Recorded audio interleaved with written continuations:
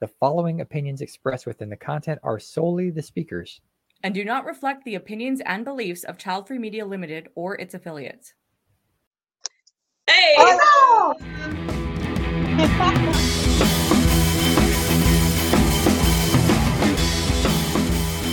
Hi, I'm Lenora. I'm the creator of The Bitchy Bookkeeper.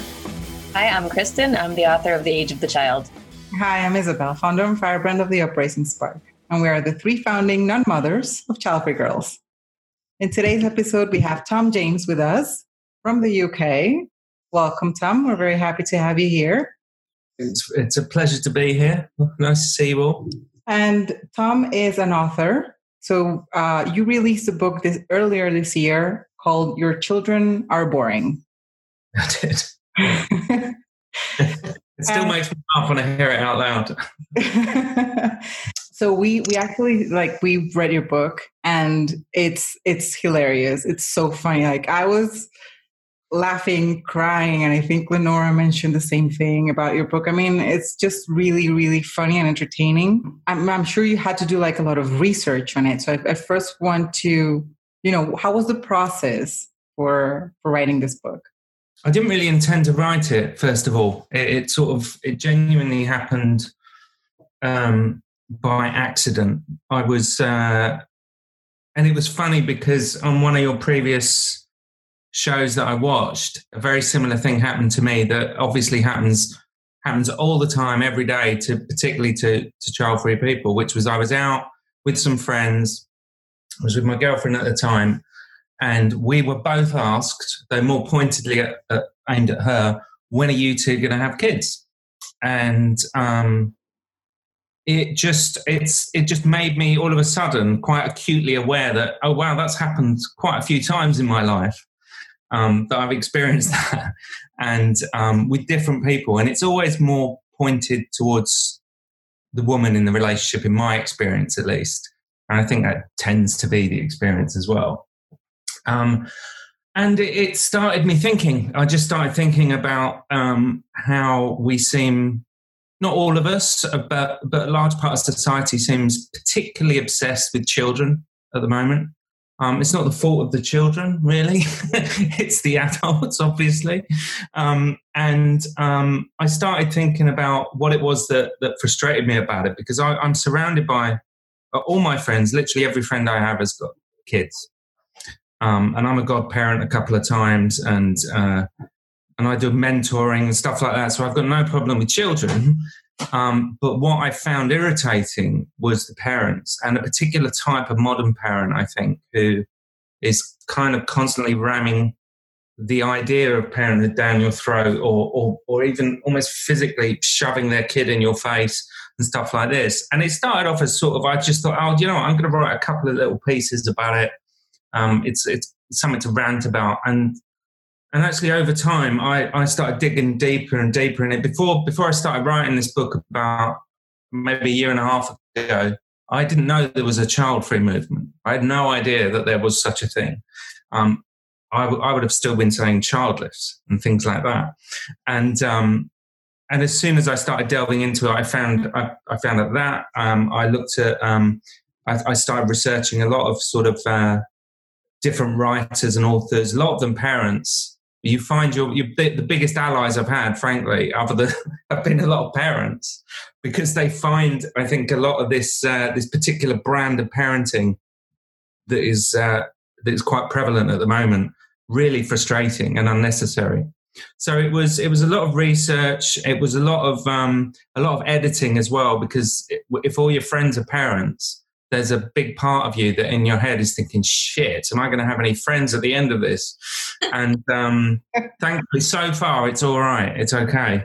But a lot of it was looking online, and I spent a lot of time sort of looking at some child-free sort of authors and things like that. But a lot of it was just around people's experiences.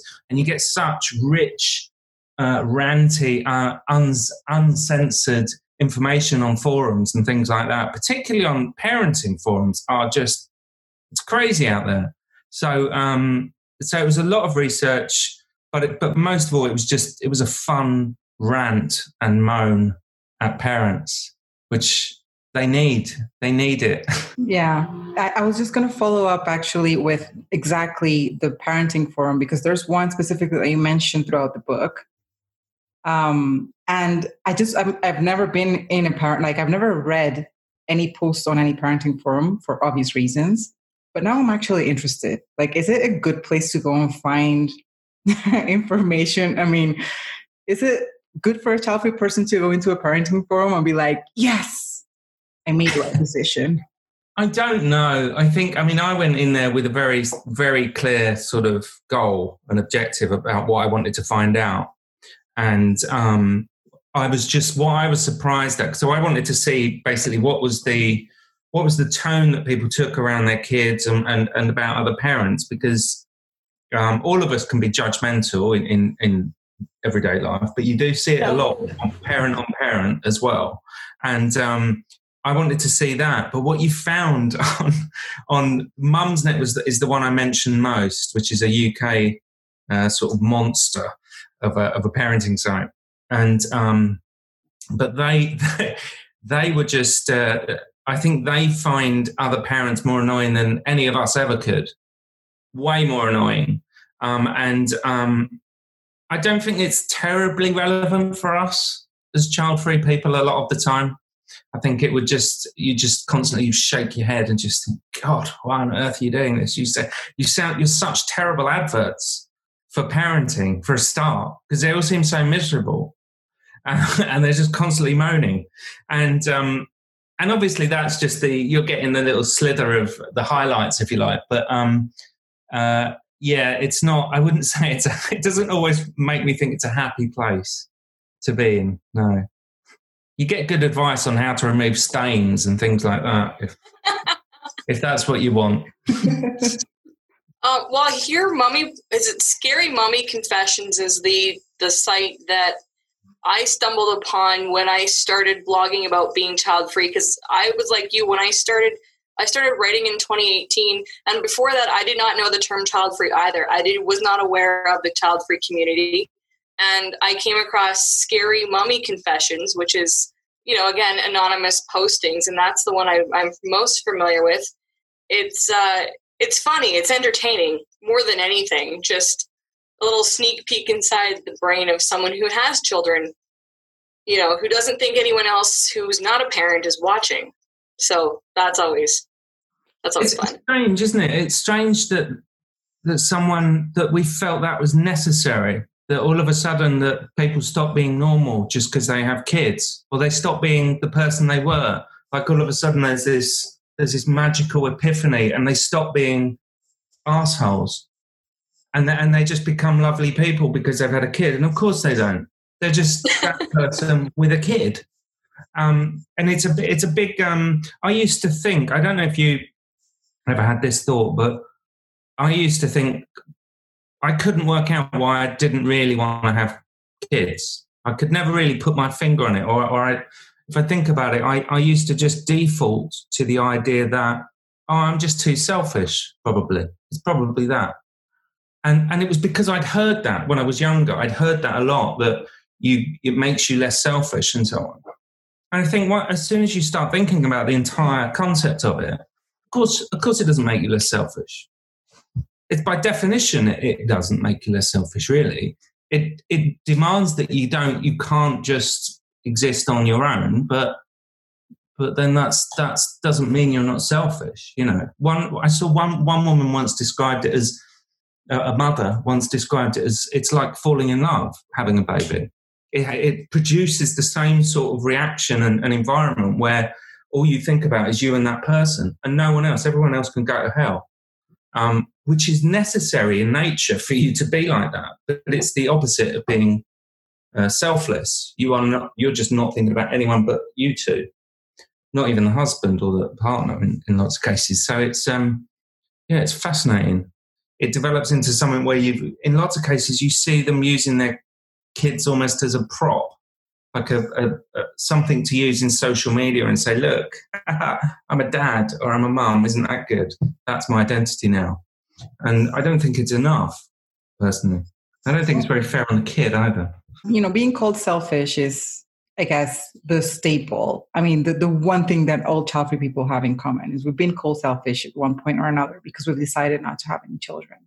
But there's something on your book that you mentioned about, I think it was an anthropologist that in one of their studies, almost half of child-free couples were leaving something in their wills to a charity or something that is of a higher purpose. Yeah. Far more likely. I'm sorry?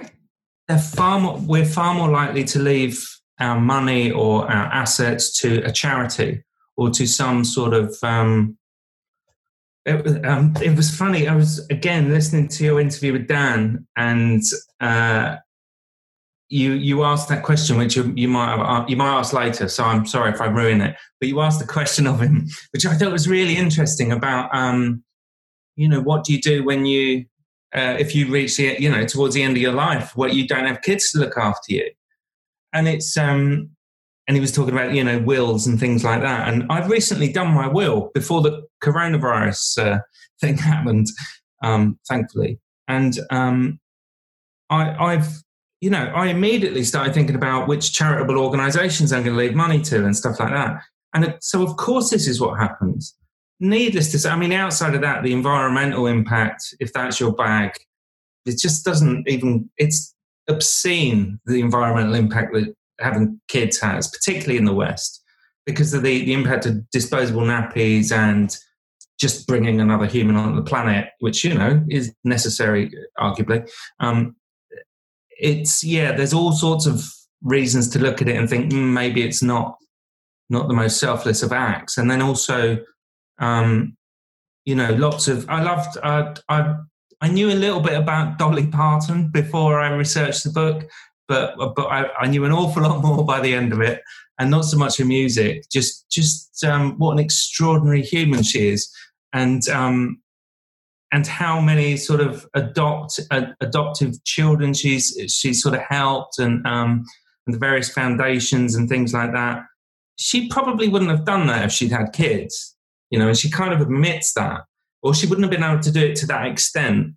And so it's certainly not a given that we're selfish. That's for sure. Speaking of people like celebrities, you list a good number of people that had children who are relatively infamous for. I didn't know all the names on there. Before I get to the question or the thing I want to discuss, I noticed you put the Queen in that list. I'm a fan of the Queen, so I was going, why did you put, mind you, maybe I'm assuming as to which Queen you're referring to, but I was like, why did you put the Queen in that list? Because I kind of like her. I'm not putting you on the spot there, but I think at the moment I'd be okay. I wouldn't get beheaded. They've got other things to deal with right now. I don't mind the Queen. I have no problem really with just the list that you added her on. I was like, oh, okay. And then of course you had the people of those that chose not to have children. Yeah. And okay, now what was my question? I have to edit that part. Okay, so you list two kinds of people. You list famous people that didn't have children and famous people that do have children. So there's an argument that people would make, and I've heard this argument before. They go, well, you're using extreme examples. Like when we mentioned Oprah didn't have children. And they're like, well, yeah, but Oprah, like that's such an extreme example of someone who's doing good for the world who didn't have kids. Most of us regular folk, we have to have kids because that's the only way we can contribute. So I just want to talk a little bit about what your thoughts are on, us average Joe people who, may or may not be wealthy and publicly able to contribute on such a high scale, but what we can do, like just everyday people in our everyday lives that can contribute to the well-being of the planet and to humanity without having kids, because that seems to be the thing that people use to say they contribute positively to humanity, which we all know how we feel about that. But just for people that are watching who may or may not know that there's other options. I guess, okay, it's a good question, because I think, much as that, so those lists were obviously put in there mainly to make people laugh. And the reason I put the Queen in there, because I quite like putting the Queen next to Mussolini. I thought it was quite funny. But it is sort of to make a point, which is arguably anyone can have a kid, right? Anyone can. It's a biological reality. It's something you can just do for most people, you know. But that doesn't mean that it doesn't then necessitate a certain type of behaviour. Just like, you know, any of us child-free people could go off and lead a horrible existence and be really, you know, foul towards people and cause upset wherever we go. But so could someone with kids. We might have a little more time to spend doing it. But that doesn't really make any difference. I think that the thing is that, you know, I mean, I don't care about animals more than I care about people necessarily. Maybe I do, but I think you do realise how much more you can contribute to society if you want to. You know, that's the thing. It just gives you more.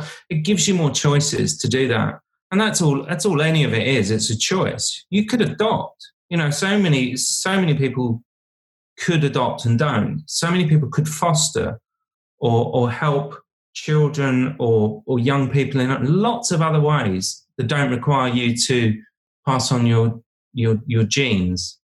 It doesn't. I think it's just about what sort of a person you want to be. And the point was really to say that having a child doesn't magically transform you. Obviously, doesn't transform you into some sort of Francis of Assisi wonderful character. It just means you've had a child. You could be, you know, there are plenty of terrible parents out there, you know, who happen to be terrible people before they became parents. And there are plenty of really kind and lovely people who didn't become parents. It wasn't to say, child-free, look, we're better, so much as it was to say, you know, stop calling us selfish. One of the most amusing times I spent was on what's it called? The Voluntary Human Extinction Movement's website. We're talking about antinatalism, right? Yeah. Yeah. I thought it was fascinating. So what was your reaction to spending some time there and being introduced to not only that experiment, but just antinatalism in general? I am sympathetic to it. I wouldn't necessarily support it. And I don't think that, I think it's very easy to sort of throw everyone into buckets all the time and sort of say all of this is bad or all of this is bad. But I do, and I think it's unfortunately, it's like or some people have basically said, look, no one's listening. There are other potential, remedies to the world's problems, but no one listens to these. So it should just be complete extinction. And I do sympathise with that, because it's very easy to have not much faith in the human race, because we do seem to mess things up quite regularly. So I was sympathetic, but I'm not ready to get behind it completely, I wouldn't say. Who's going to look after all the cats? That's true. So you're a part-time antinatalist, like Lenora. Except I am not volunteering to look after people's cats. There's something that we haven't talked about on this show yet. I've alluded to it based on my religious upbringing, but you mentioned the term cult, which always excites me whenever, because I like to lump in parenthood, or the cult of parenthood, like parenting and cult, all get shoved in together. And I like that you brought that up, because I feel so strongly, especially with motherhood, like you say that nobody tells you how bad things are inside the cult, which is hilarious, because without offending certain people who are watching who know what religion I'm talking about that I grew up in, oh my goodness, it's horrendous. And but nobody talks about it's not until that you leave and have a safe distance and you talk about it with other members who have left, you go, I can't believe that this is what we thought. So, talking about parenting messaging boards and all of the secret conversations that parents have between each other and they don't share with us, child-free people, and yet they tell us all the good things. Like, I like that part of the book, just because I want to have the parenthood cult conversation, because I 100% believe that it is. Like, they're like, join us, it's amazing, and then you're like, holy, what is all this stuff? Yeah, totally. And it was, I think that was my first sort of real moment when I thought I might write about this was when I felt this is a bit like a cult, because there is, like, as you say, there's this kind of join us, everyone step in, and and it starts with, so when are you two going to have a kid? It starts with that, and then it sort of, it grows into these sort of friendships that are formed purely by your circumstance. So the dads make friends at the at the classes, at the natal classes. The mums make friends, and they start to form these groups of friends.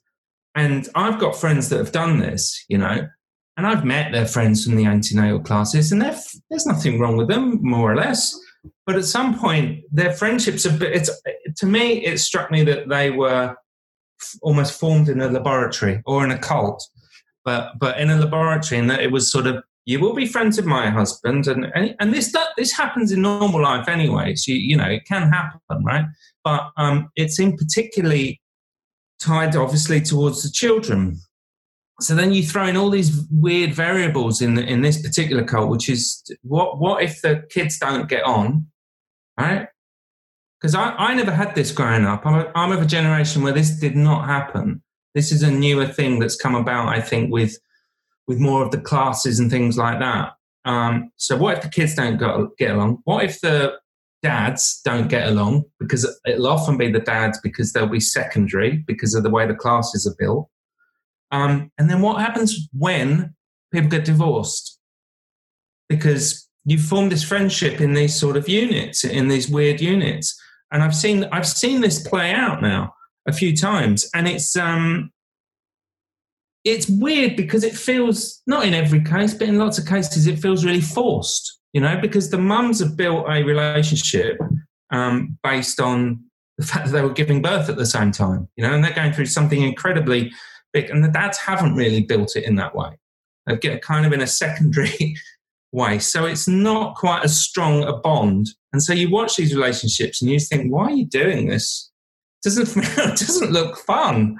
Everything starts to look the same in these various parented houses. They've all got the terrible drawings on the walls that the kids have done, where they all look the bloody same as well. They all look like a blue spider with a handbag, and that's mummy. Is it? Is it?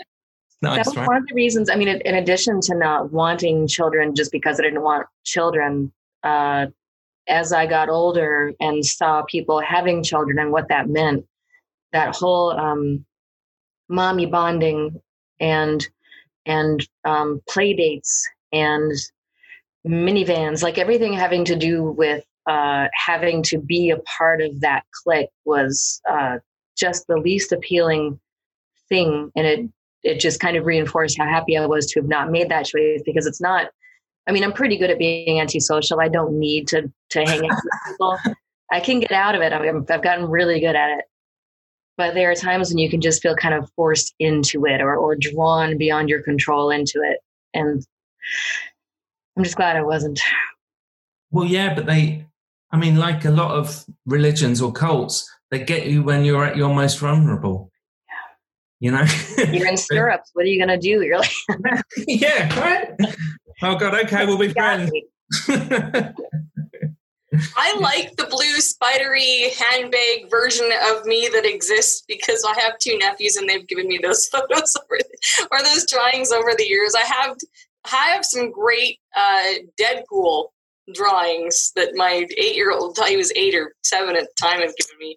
So I can understand a bit, because I love my nephews, and so it's cute when they give them to you, but to shove them in people's faces. I have to look at what you said, like you referred to those drawings as like the worst slideshow from hell or something. I don't know. It was hilarious. I have to go scroll, or PowerPoint presentation or something. I have to scroll. I don't know what your exact wording of it was, but it was hilarious.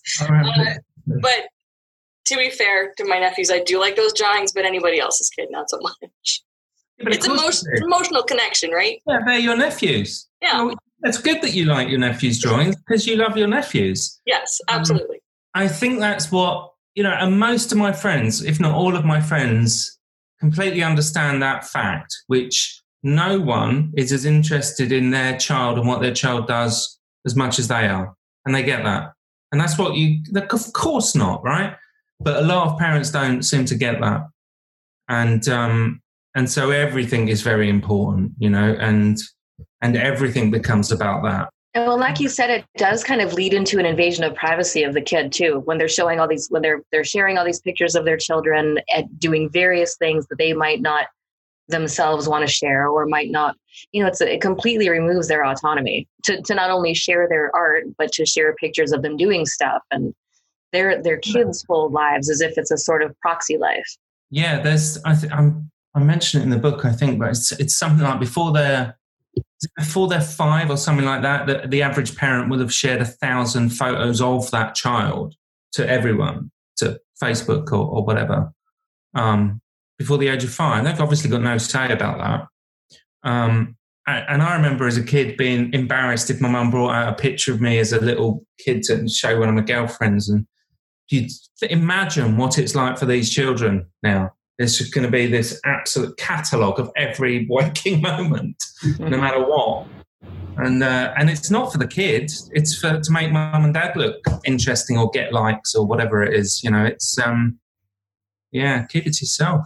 Speaking on the social media thing and sharing baby photos, I follow a lot of, not influencers, but women who have brands, digital brands, and a lot of them promote their brand, whether it's a podcast or there's a lot of digital services out there, but they use the photos of their children to attract clients because it's catchy. They have, the perfect family photo or of their baby, and a lot of them are new mothers, so they add that element into their business, into their blog, into their makeup artistry, whatever. And I read the comments, and it shifts the focus. It does attract a lot of the moms to their business. The amount of likes go up. They use children as promotional tools, essentially. I mean, you see this a lot. And I'm always interested in the business side of how people build brands because I'm working on one myself. So I just find it interesting the amount of, also getting sponsors, all that sort of thing. The business of using your child to get ahead, essentially.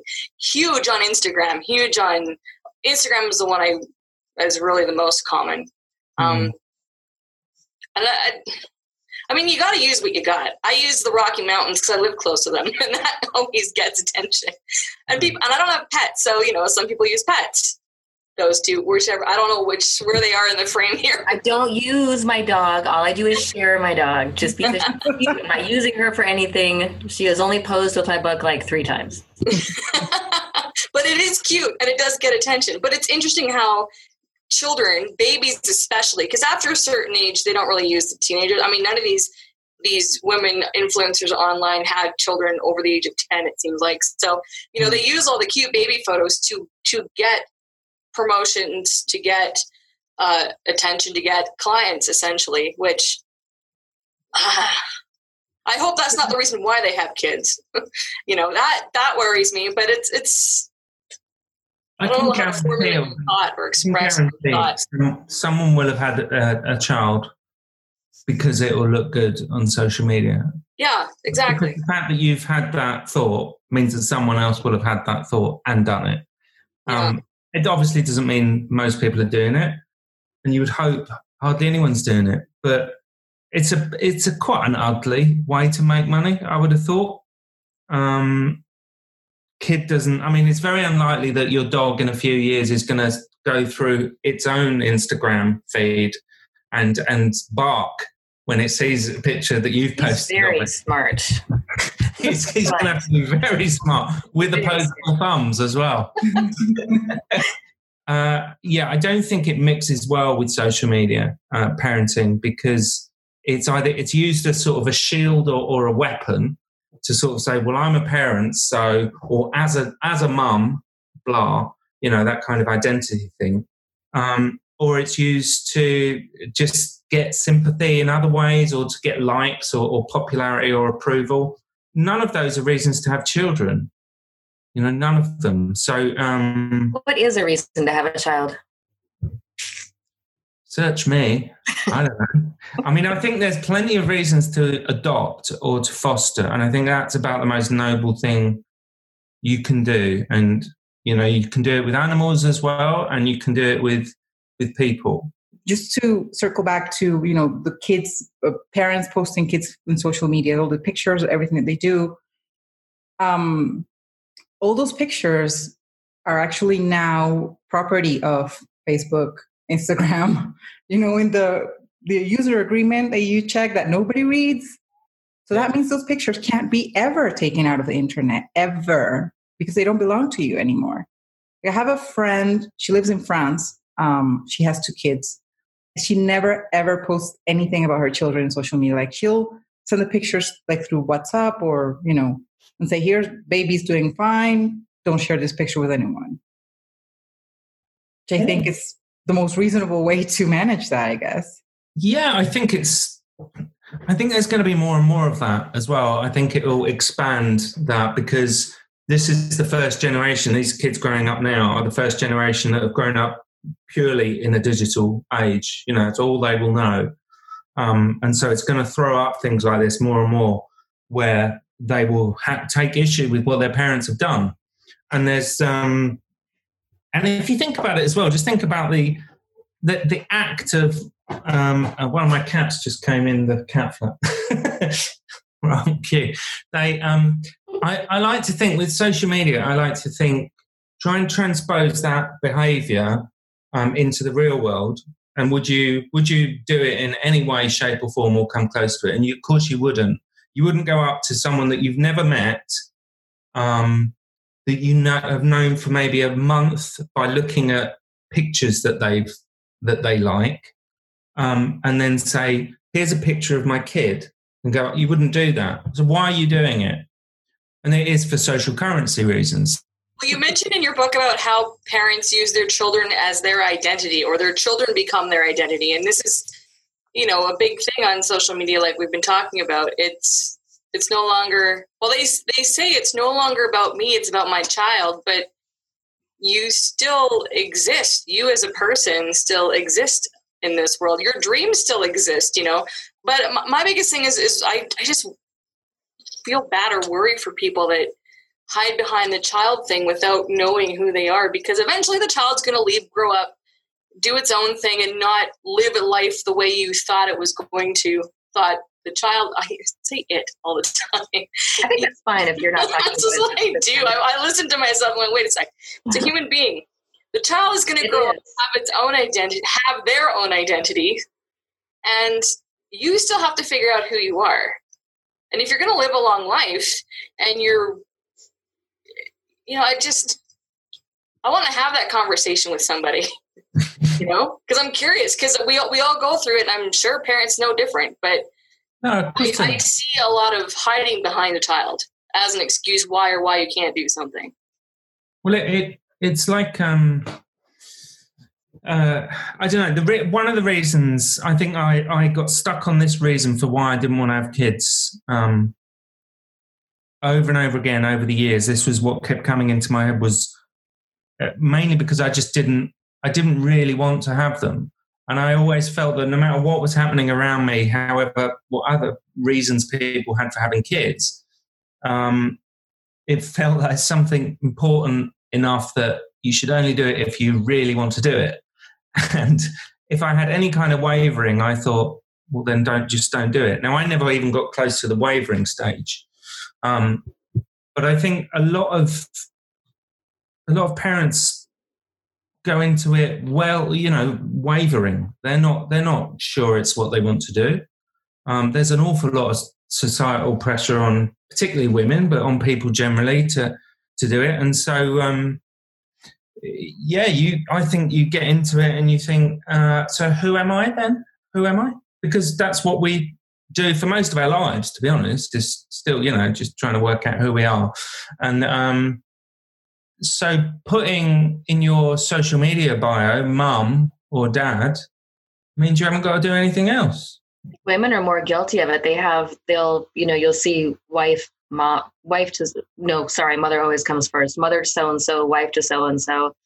But it's not just the wife and mother thing either. It's you have like groups on Facebook, you have pilots' wives, you have Army wives, you have Marine wives. I mean, it's very important apparently to women to be identified as who they're attached to. Yeah, I think with men, I can't speak to why women do it necessarily, but I think with men, a lot of it makes them, I think they think that it softens them up, right? It makes them somehow a little bit more empathetic, less selfish, and somehow wiser because they haven't left the house for 4 years, other than for work. So it makes them wiser and blah, and all this sort of blah, blah, blah. And of course, just go out into the world, throw a stick, you'll hit a parent who's an idiot, just like you would a normal person. I think, just piggybacking off this subject of parents kind of losing their identity and becoming parents. There's also the fact that most parents think that their kids are special. And you also touch on this in the book. Like every parent will say, oh, my kid is so special.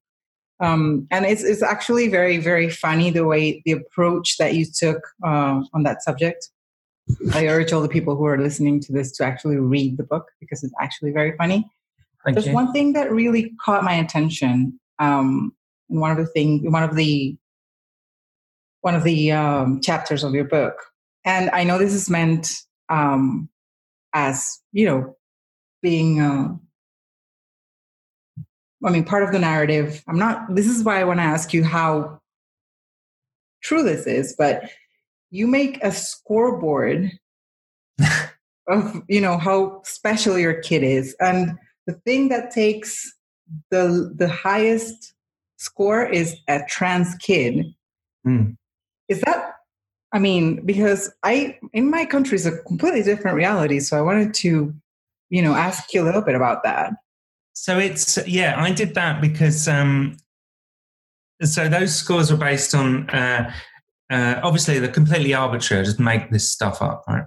But we're going through this last couple of years where it has become the sort of almost certainly Western topic to talk about on social media for parents, if you want to sort of differentiate your kid, was around trans.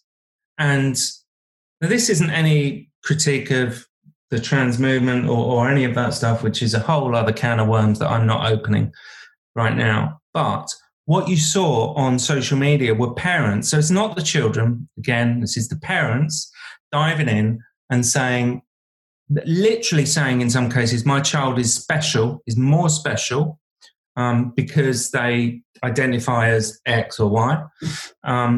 But also there's, I think I quote them in the book. One of these idiots said that their kids have been sent from heaven to show us how to be kind because they're trans, and it was like this. They were trying to score. They're saying, well, it used to be. Remember when it was Asperger's? Remember when people were sort of really, oh, we've got undiagnosed Asperger's. That's a really important thing. And then it moves in trends, and this is particularly bad with social media. It seems to just go in waves with press coverage, social media coverage. Now, I think, as with most things on social media, it's a tiny minority. Twitter isn't the real world and so on. But it was, at that sort of moment at most of last year, I would say, if you had, and I've got friends who've got kids who go to school with parents whose kids are trans as well. And they're repeating this stuff. They're saying this is what's happening, is the parents are pushing a lot of the agenda, which is bizarre. Some parents will be doing it for the right reasons, obviously, and you hope so. But some of them are trying to exploit it, undoubtedly. And that's what it was about. It was about saying, look, my kid's got something that they're really struggling with. I'm going to use that as some sort of currency. That's the most awful thing you could do. Exactly. It's not just with trans, but with any genetic or any disease that a child has, whether it's cancer or autism or whatever. I mean, we can create businesses and income using anything, obviously.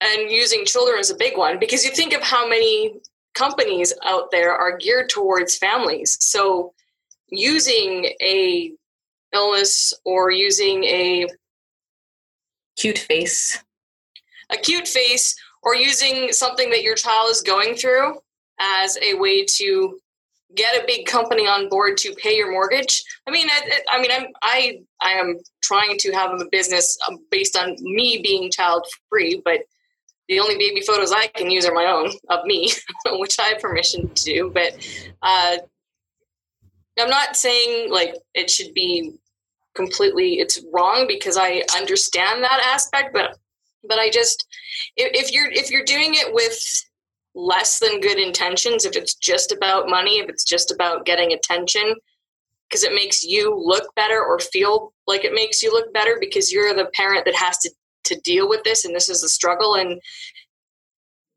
I don't like that. It doesn't sit well with me, because I grew up religious, and they always use this term struggle. Like, the harder you have to struggle in life, the greater your reward later is in heaven, is basically how I grew up.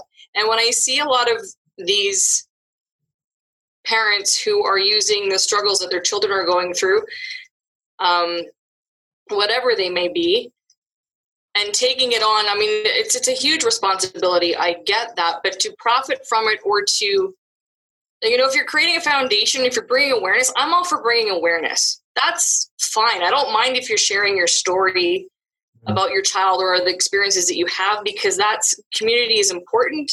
It's important to bring awareness, that because a lot of us live in our own bubbles and we don't know what goes on with other things. So it's good to bring the awareness, but if you're doing it from a narcissistic point of view, where it's just all about you and look how good this makes me because I have to deal with this all the time. My child is dealing with this, and this, and because they are, and I'm so good at it, like that I hate, because sometimes it's really obvious that that's what the person is doing. Well, Tom, it's been a pleasure having you here with us today. So if our audience is interested in reading the book, and guys, honestly, you have to read this book. It's hilarious. Yes. Where can they get it? Where can they find more information about you? Just spill it all. So if you go to yourchildrenaboring.com, so the website of the book, you can find links to buy. It's available on Amazon on paperback and Kindle, and I write pretty regularly on Medium as well, so you can find my articles there, none of which are about parenting yet, but I think it might be my new niche. So yeah. So yeah, you can find me there. And there are a few Tom Jameses on Medium, so look for the image of a guy walking on a beach. Oh yeah. But we're going to leave our audience the links in the description of this video below, so you can check out Tom's Medium profile. If you can go to Amazon, buy his book, support the cause of people's children being boring. It's a good cause. It's a good cause. So that's it for this episode. Thanks for watching us today or listening to us on our podcast. You can reach us on email at childfreegirls@gmail.com if you have any questions, topic ideas, anything you want to chat with us about. We are also on social media. Just look for the @ChildfreeGirls, and whatever you can think of on a list of social media, we're probably there, except the really new stuff. Okay, so mainly Facebook and Instagram, Twitter pretty regularly, occasionally on TikTok. Pinterest. Did I get them all? Huh? Pinterest. Oh, Pinterest, yes. But we're most active conversationally on Facebook and Instagram, and actually Instagram is probably the top one. In Tom's book, he has a little section where he's talking about sitting on a bus and a little kid looks between two seats at him as if he's waiting for some kind of reaction or something. I want to know what your typical reaction is when a kid stares at you or looks at you between bus seats. And I'm not even going to guide you in any direction. I just want to know what you do. You can leave it down there wherever you're listening to this. Leave your comments down there. We hope you enjoyed this episode presented by Childfree Media Limited. To stay current with child-free content like this, please visit childfreemedia.com and subscribe to the newsletter.